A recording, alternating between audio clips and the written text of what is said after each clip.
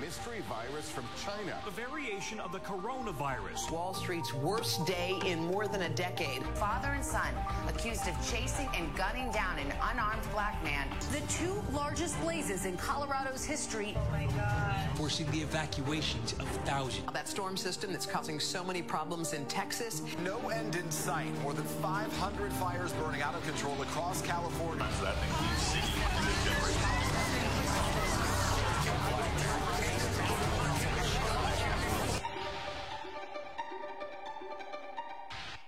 Good morning, FCF Church. We are in a series called What's Going On? And I started off by saying this past year or so has brought a lot of us to that place where we're just asking ourselves, what is going on? It just seems like all of our lives have been torn up in pieces, tossed in the air, and it's just floating down, and there doesn't seem to be any rhyme or reason to any of it. Not just the global pandemic, although that's enough, but we've seen social upheaval, we've seen political upheaval, we've seen relational upheaval, vocational, job changes, job losses, we've seen economic upheaval, we've seen racial upheaval. It has been a year where everything that we once thought to be stable seems to be no longer stable, no longer to be counted on at all. And it brings us many times where we say, it just looks like everything is going crazy. What is going on? And I felt the Lord wanted me to deliver this series of messages because He has told us in His Word exactly what's going on. He wants us to understand what's going on, because if we understand what's going on, we are going to be able to stand what's going on. So I started off last week, and each week we'll look at a portion of Scripture, the same one. It's in 2 Timothy chapter 3. Verses 1 through 5. Again, this was written by the Apostle Paul toward the very end of his life. He was preparing to be killed by Nero. He knew it. He knew his execution was coming. He was writing his last words, led by the Spirit of God, to his partner for 22 years, Timothy. After 32 years of faithfully serving Christ, Paul's ministry was about to end. And he starts off by saying these words in 2 Timothy chapter 3, verse 1. But know this, in the last days there will be terrible times. Now I'm going to stop there for a minute and say what I said last week. Well, last days, some of you are no doubt thinking, well, Randy, sometimes the Scripture says the last days are just the days when Jesus arrived, and that is true. For example, Hebrews chapter 1, verse 2. It says, in these last days, God has spoken to us through His Son. Goes on to say about how Jesus created the whole universe. But the last days, it's used sometimes of God's progressive revelation of Himself, starting with the founding of the nation of Israel, God keeping records through the nation of Israel, revealing Himself progressively to Israel and through Israel to the world. But it culminated, it ended, God's full revelation of Himself. He pulled back all the curtains and made Himself known to the universe in a way that no angel even had ever known Him before, in Christ's life, His ministry, His miracles, but particularly in His sacrificial death and then His resurrection. So those last days are finished. When the last book of the Bible, the book of Revelation, was completed in AD 96, those last days were finished. But then all through the Old Testament and all through the New Testament as well, it talks about the last days in the context of that time just before the return of Christ. Jesus talked about it in Matthew chapter 24, the whole 24th chapter. He gave multiple signs of what was going to be going on in the world prior to His return. But in chapter 24, verse 8, He says, it will be kind of like the beginning of a woman's birth pains. There's the start, and then it increases in intensity. This same term is used by Paul in 1 Thessalonians chapter 5, verse 8. And it's talking about the beginning of that period of time just prior to the return of Christ, maybe just 7 years prior, maybe a little even before that, where everything reaches a different stage. And what I said in the first message is this. We have reached a stage in human history where we have reached a tipping point. And I gave you an illustration with a scale. And I said, picture that, I had a 1 pound scale, 1 pound weight on one side of a scale and a hollow fish bowl on the other side of the scale. But then gradually somebody was pouring sand, just tiny little grains of sand that are almost weightless by themselves. But you just keep pouring those grains of sand, and all of a sudden it starts to change. The weight starts to change, and that goldfish bowl is finally able to hold more weight than the 1 pound. And then it reaches what I'm calling a tipping point. And all of a sudden, the goldfish bowl now is, as it were, in control. The tipping point, it's equal for a short time, but then it tips. We have reached a tipping point in human history. This passage of Scripture was talking about 2,000 years in advance, which ought to give us great confidence in Christ, great clarity about where we're at today, and great courage to live in the times we're at. We have reached that tipping point. Randy, are you saying that we're in the last 7 years of human history? No, I'm not saying that. I'm not saying that either. I don't feel like necessarily we are. I am saying, as clearly as I know how to, we have absolutely reached a tipping point in human history. Some of you are saying, well, Randy, how do you know this? There's a graph that I hope will go up on the screen. I shared this last week, but I'll share it again. But in this graph, if you look at the population development through all human history, they estimate about 108 billion people have ever lived and died on planet Earth. But if you look at population growth, we did not, if you take all of recorded human history, we did not even reach the 1 billion mark until between 1800 and 1850.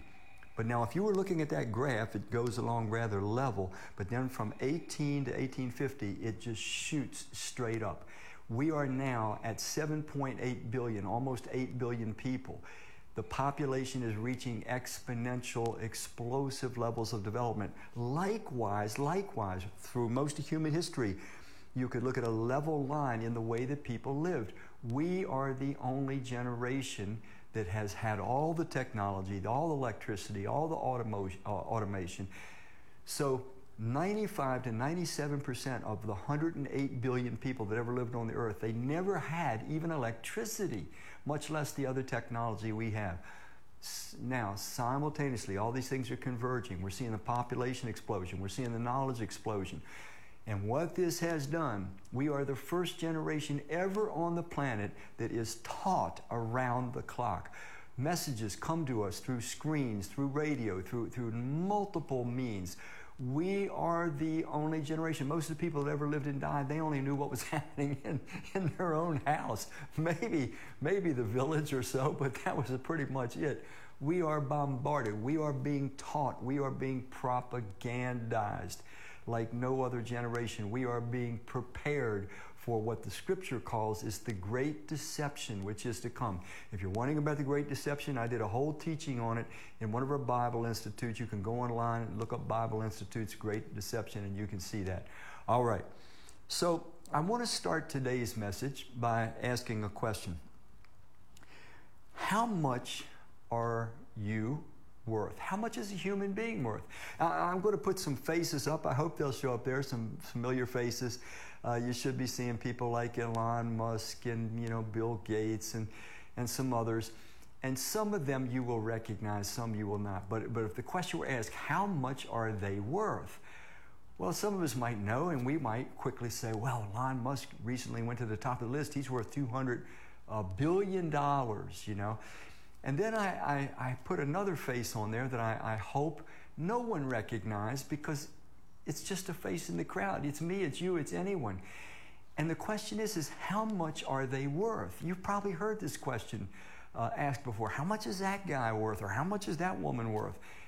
Well, it all depends on whose opinion or whose point of view you want to know. If you look to others, if you look to human beings to derive your sense of worth, if I look to human beings, if I look to other people to derive my sense of worth, I'm going to come up with a very different valuation of myself than if I look to my Creator, if I look to Christ, my Creator, and receive from Him what He says is my worth.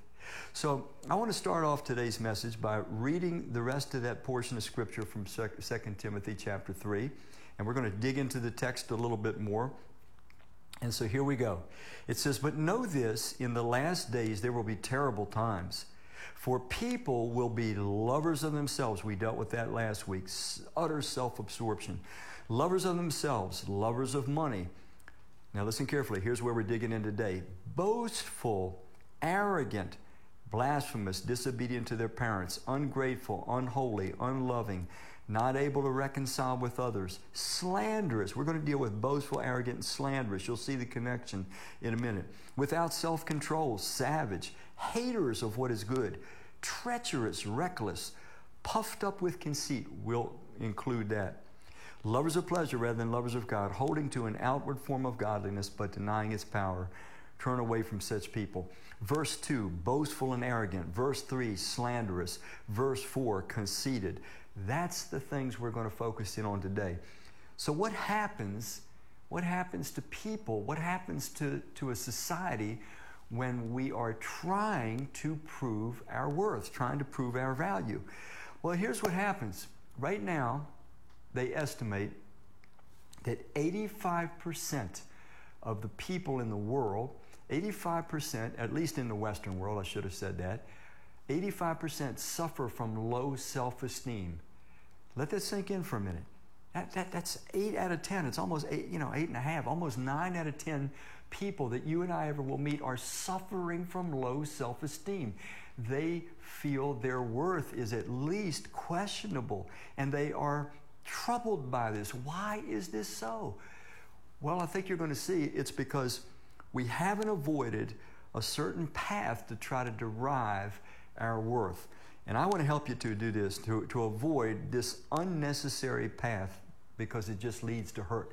If you or I, knowingly or unknowingly, look to others to discover what our worth is, it will absolutely lead to hurt. But it's avoidable. It's unnecessary. We don't have to do that. Now you might say, but Randy, what about Christians? Do you think Christians, 85% of Christians struggle with low self-esteem? Yes, I do. That's been my experience through the years. And it's completely unnecessary. So I hope we can find from this message today at least some keys, some turning points if we struggle with this ourselves. Chances are most of us do on some level. So the first thing that happens if I look to others, knowingly or unknowingly, or you look to others to derive my sense of worth, is this. I experience uncertainty. Okay? I'm never quite certain where I stand. It all depends on people's opinions of me. It changes. James 3:16 says this. It says, wherever there is jealousy and selfish ambition, there you will find disorder and evil of every kind. Romans 3:16 says that ruin and misery are in their paths, and the way of peace they have not known. If I am competing with other human beings to derive my sense of worth, knowingly or unknowingly, this is what happens. I experience jealousy. I become selfishly ambitious. It creates all kinds of disorder and other symptoms of evil in my life, and it makes me miserable. It causes me to go down paths that there's no peace to be found. So the first thing, if I'm looking to others, if you right now, you just need to stop for a second. If you say to yourself, if only, and then you can fill in, if only my boss appreciated what I did, if only my spouse would say this or say that, or not say this or not say that, if only my children, or if only, if you've got an if only, then you are knowingly or unknowingly looking to others to affirm or establish your personal worth. And it's going to be uncertain. There's going to be times that you feel certain about it based on the way people treat you, and times you're not. The second thing it produces is this. In fact, before I go on, let me add this. Let me read you some of the typical arbitrary standards that your worth and my worth are determined by others based on. It's based on the ever-changing standards such as this. Appearance. If people find you attractive. Intelligence. Talent. Achievements or failures. If you have achievements, people might consider your worth high. If you have failures, all of a sudden your worth is not high. You might be judged based on your popularity or your power or your possessions, your wealth. These are things that other people look at typically and have throughout history to determine a person's wealth. Let me read them a little more fluently. Appearance, intelligence, talent, achievements or failures, popularity, power, and possessions. Now let me just show you how uncertain and how untrustworthy these are as basis or as a basis or standard to determine a person's wealth. Let's just pretend that I am a hunter-gatherer living in one of these Stone Age tribes in the Amazon. Okay, so untouched by society, but I'm a really good hunter, man. Everybody in my tribe knows Randy is the guy with the blowgun. He's a great hunter. All of a sudden, I have great worth in that culture, in that tribe. But if you take me out of that culture and bring me into, some high-tech place, well, I suddenly have no value at all because I don't understand anything going on around me. So I go from being looked upon as very valuable to being of no value whatsoever. Let's reverse this. Let's say I'm a high-tech guy. I'm a tech wizard. People are just throwing money at me. I'm so popular. So in this country, in this realm, I'm considered of great worth. But now you take me to that Amazonian culture, that Stone Age Amazonian tribal culture, and suddenly I have no worth whatsoever. I don't know how to hunt with a blowgun. I don't know how to survive without electricity. So you see how this is just so uncertain. There's an arbitrary element to this issue when we look to others at establishing our value or our worth. And the uncertainty brings insecurity, and insecurity is tormenting because you and I were created by Christ and for Him and for a world where there was no such thing as ever feeling insecure or uncertain.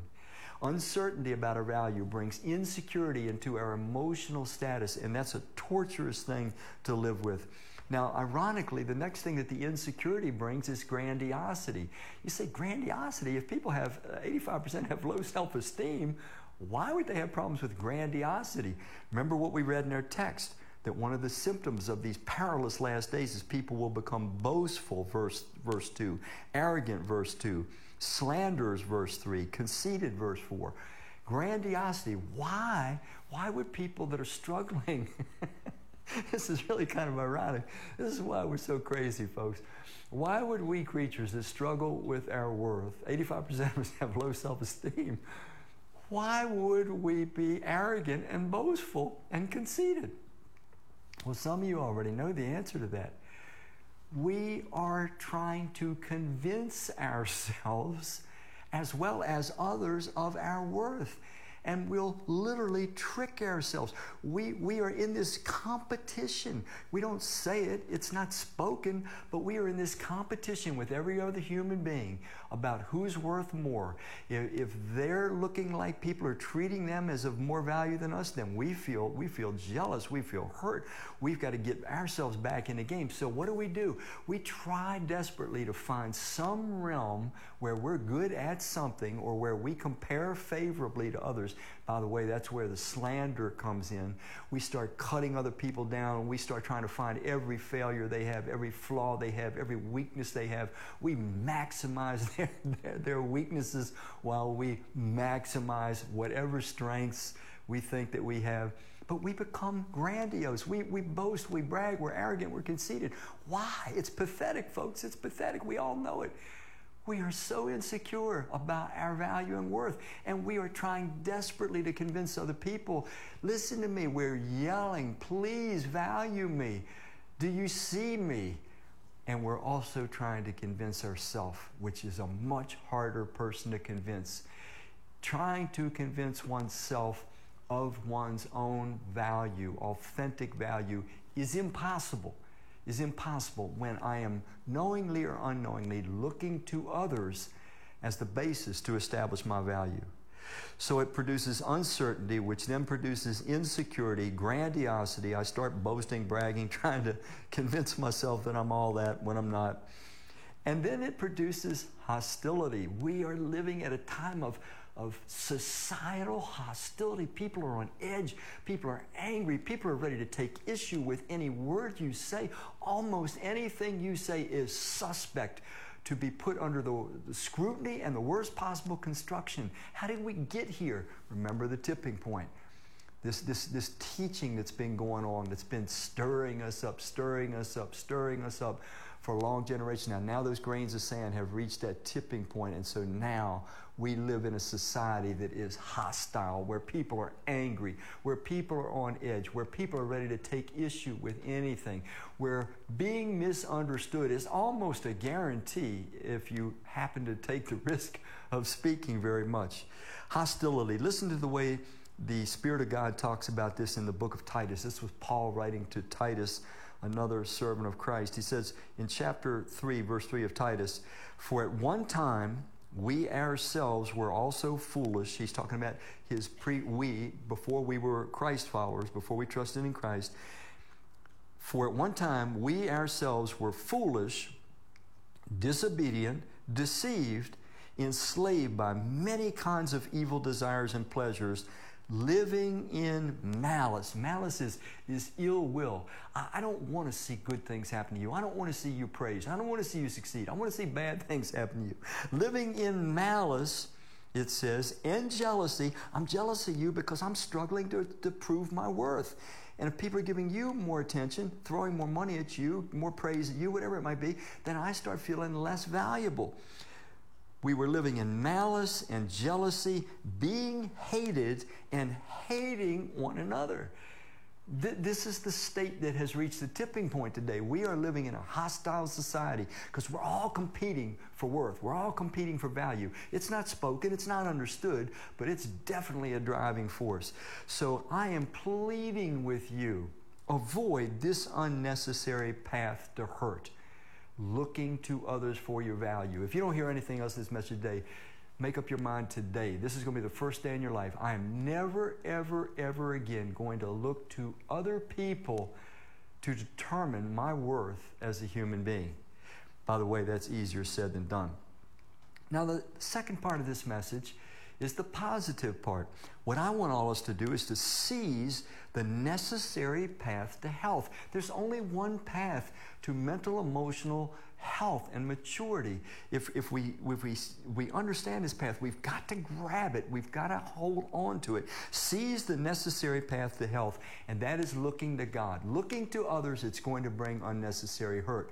If I look to God to find out my worth, it brings absolute health to my life. The first thing it brings is it contrasts the uncertainty of looking with others. When I look to God for my worth as a being, a human being, I receive certainty. This is a critical component. We're going to look at it pretty thoroughly. In the book of Colossians in the New Testament, the Apostle Paul, once again writing to followers of Christ living in the city of Colossae, in chapter 1, verse 15, it says, "For God was pleased to have all His fullness dwell in a Son." I've said this earlier. God has revealed Himself now comprehensively to the entire universe in the humanity of Jesus of Nazareth. Jesus' humanity actually allowed God to express things about Himself, particularly Jesus' loving life, sacrificial death, and resurrection that God could never express about His persona before. "For God was pleased to have all His fullness dwell in the Son." Verse 16, "For all things in heaven and on earth were created in Him," or by Him. Christ is clearly cover to cover in the Bible, the creator of the universe. The Gospel of John, "In the beginning was the Word, and the Word was with God, and the Word was God. All things were created by Him." John 1:14, "The Word was made flesh and made His dwelling among us." Christ is the creator of the universe. Verse 16 again, it says, "For all things in heaven and on earth were created in Him," or by Him. "All things, whether visible or invisible, whether thrones or dominions, whether principalities or power, all things were created through Him," and this last part is critical, "for Him." For Him. Folks, this is the bedrock. This is the foundation of human worth. If you are a human being, you were created by Christ and you were created for Christ, and that is where your and my value is to be found. Our worth is to be found. We can even add to that. Not only did Christ create us for Himself, but He then sacrificially gave Himself to draw us back in trust, to bring us back to Himself after we had gone astray. once again establishes our value beyond any shadow of a doubt. Listen, what makes when you have a baby, when you have a brand newborn baby, what makes that baby valuable? Can that baby sing songs that cause people to buy records? Can that baby, teach philosophy classes? Can that baby, do engineering? I mean, and I know the baby can't do anything. What makes it valuable? Because it's yours. But that's not all. That's not all. Listen carefully. Value of life is dependent upon sophistication of life, or the potential of the life form to experience life. You say, Randy, what are you talking about? We are made by Christ and for Christ, made in the image of God, it says in Genesis 1. Therefore, you and I have the God-given capacities to experience life on the level that God Himself does. And that is why human beings are worth so very, very much. Listen, mosquitoes, flies, fleas, dogs, cats, baboons, giraffes, they all experience life. But they cannot experience life on the level that a human being does. God gave the greatest gift that could be given. He gave to we human beings the ability to experience life the way He Himself does. That makes us valuable. No one can take that away. It has nothing to do with what I achieve. It has nothing to do with how I look. It has nothing to do with my talent. It has nothing to do with people's opinions of me. It has nothing to do with my failures or successes. None of that. None of that has anything. Some of you got to hear this. That has nothing to do with your value or your worth as a human being. Not the opinions of your family, not the opinions of your friends, not your popularity on Facebook. God knows that's got nothing to do with your worth as a human being. It is simply this: Christ, the creator of the universe, created you in His own image with the capacity to experience life like He Himself does, for Himself. Just like that baby that you had is yours. You are made for Christ. He loves you. You are of intrinsic worth. Now let me talk to you a little bit about intrinsic worth. You see, if I look to others, if I look to people to find out what my worth is, they will give what I want to explain to you is extrinsic worth. You know what I mean? If I'm in the Amazon and I'm a good hunter-gatherer, I'm worth a lot. Take my hunter-gatherer self and put me in California in tech world, I'm not worth anything. If I'm in tech world and I'm a wizard and I'm worth a lot, take me, put me in the Amazon, I'm not worth anything. It's because the worth is extrinsic. It's based on, the way society sees you in a given context. But there is something called intrinsic value. Intrinsic value is what you have as a human being. That means no one can take it away. Nothing changes it. No circumstance changes it. Let me give you an example. The difference between extrinsic value and intrinsic value. If I were to set before you 5 suitcases, big suitcases, full of gold, it would be worth, I suppose, millions, maybe billions of dollars, who knows? You would be thrilled probably, okay? But if I gave you those suitcases full of billions of gold, but then I took you in the midst of the Sahara Desert, and I left you there in the Sahara Desert with all your gold, with the promise that I will come back in 7 days and pick you up.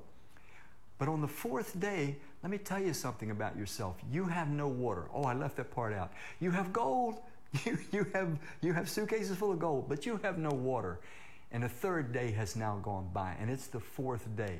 Let me tell you what you know and I know. You will give all the gold that you have. You will give it all for a glass full of water. Why? Why? Because the gold has extrinsic value. It's only valuable based on what a society at a given time in history determines it. It has no intrinsic value. You can't drink the gold. You can't eat it either. But water has intrinsic value. The water is valuable in and of itself. It doesn't matter what time in history. It doesn't matter what place in history. Every human being has to have that water. It is intrinsically. Listen, you are intrinsically valuable. No one, nor anything, can take that value away. So We have certainty to counter the uncertainty of letting other people establish our value. When we look to God, we have certainty, and that brings security. Whereas looking to people, we are always insecure. 1 John 4:10, it says, "This is real love, not that we love God, but that He loved us. And He sent His Son as a sacrifice to take away our sins."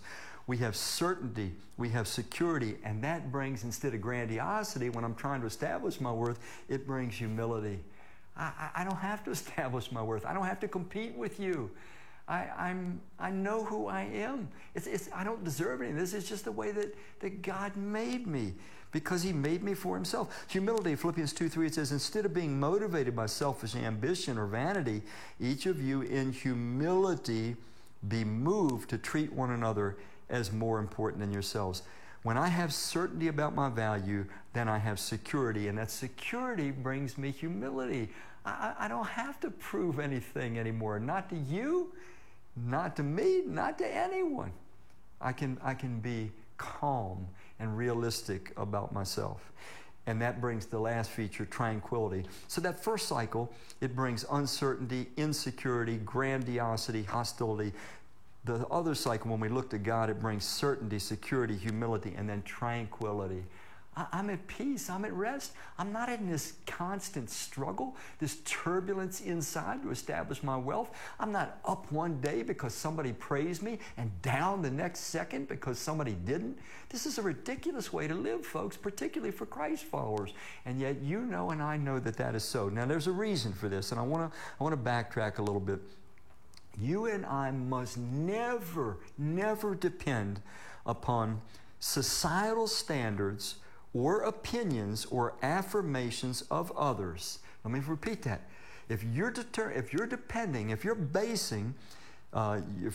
on your worth based on societal standards or opinions or affirmations of others or your own feelings, then you are not depending upon that which is trustworthy. And it's our feelings. You say, "Randy, I know that Christ created me, and I know that He loved me enough to die for me, so I know God has given me worth, but it's my feelings I can't deal with. I just feel so worthless all the time. I struggle with this." I understand what you're saying. I understand. So we have two things here. We have to come to a realization of the truth. The truth is, I am made by Christ, for Christ.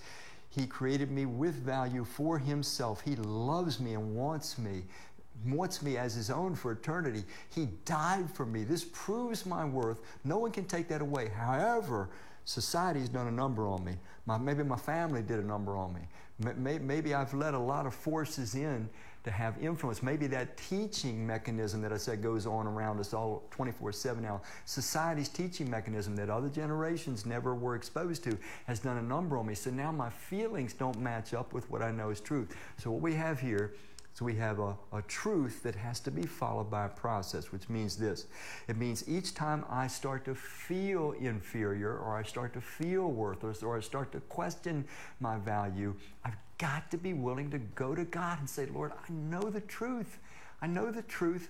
Help me to counter these feelings. Help me to counter these misbeliefs with your truth." And you and I may have to do that again and again and again until we overcome. The Scripture talks about Christ followers in the book of Revelation multiple times as those that overcome. And one of the ways we overcome is by having God's truth. It's the word of our testimony. So we have to accept that there's going to be a process here.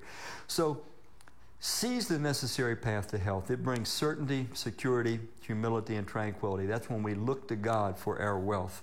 2 Thessalonians about tranquility, it just starts out, it says, "Grace and peace to you from God the Father and the Lord Jesus Christ." Almost every New Testament book that the Apostle Paul wrote, he starts out the way, grace and peace. And those things work together. God is gracious toward us. He just loves us. He just is forgiving. He just wants us to believe it and to know it. And then that brings peace.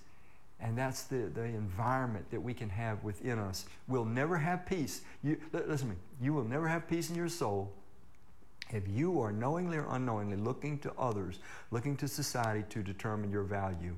But you can have peace if you look to God and to God alone to determine your value. Now I want to close with an illustration that's so simple that I hope it will be helpful to each and every one of us forever.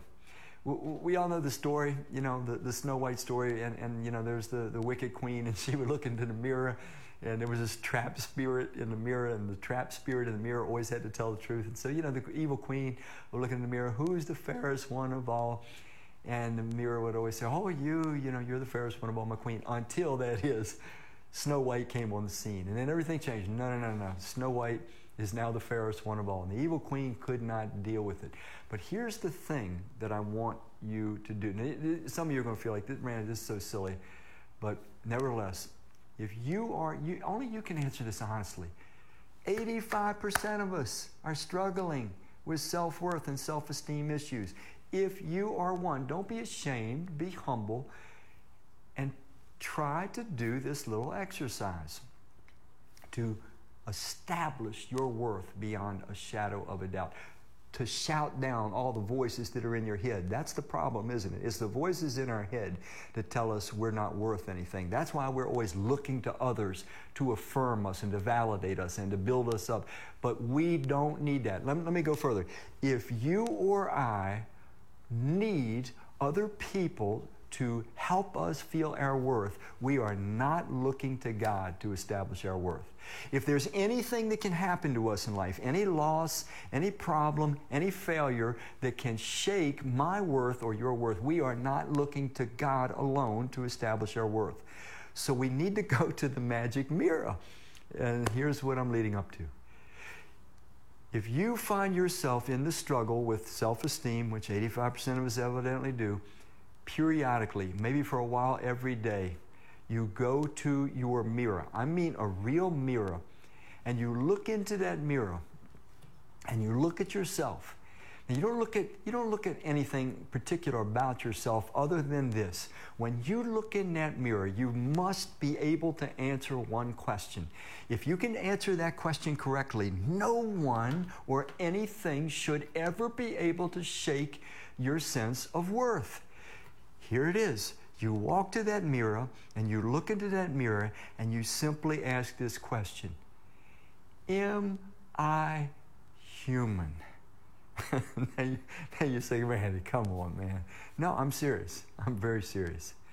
Because if you look into that mirror and if you can determine, yes, of course, I'm human. I can see myself. I'm a human being. Then that means I'm here because Christ from all eternity, with a heart full of love, wanted me. He wanted me. He brought me into existence. He gave me life. He sacrificed himself on the cross to demonstrate his love for me. I have worth because Christ created me in his image for himself. He wants me to be with him from all eternity. No one or anything. I don't have to run any faster, jump any higher. I don't have to prove anything to myself. I don't have to prove anything to anybody else, but I must shout down the voices in my brain. I am responsible for that. You're not responsible for that. No one else is responsible for that. I am, you are responsible for that, and we have the bedrock of God's truth. And if a simple little exercise like going to that mirror can help this to sort of work its way deep into our soul, then so be it. Every day when we look at ourselves in the mirror and say, I am a human being made by Christ, made for Christ, and he values me so much. He sacrificed himself for me. That's my worth. No one or anything can take it. No one or anything will ever be allowed to shake it again. I don't need anything else. I don't want anything else. If I get any affirmation, that's icing on the cake, but I don't need it because I know the truth. I know the truth, and it sets me free. I am a human being made by Christ in his image for himself. And he alone is the only one that has the last word on what a true human's worth is. You got to settle that in your soul. That'll bring certainty, that'll bring security, that'll bring humility, and that'll bring peace. But if you knowingly or unknowingly find that you're looking to others to validate you, to make you feel affirmed, to make you feel you have value, if you're asking somebody else or you're looking to some achievement, you are in a trap. Get out of it. Stop it. Stop it, because God has something so much better. The one brings uncertainty, insecurity, grandiosity, and hostility, but God's way brings certainty, security, humility, and tranquility. Let's go to the Lord in prayer.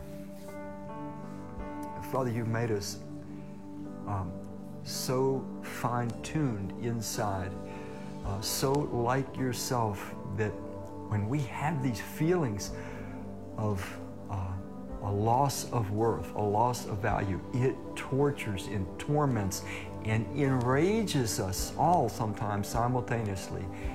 May your Spirit do what only your Spirit can do. Only you, Spirit of God, can reason with us in such a way that we embrace the truth and refuse to let that truth be taken from our hearts and our minds. May that be the truth this day.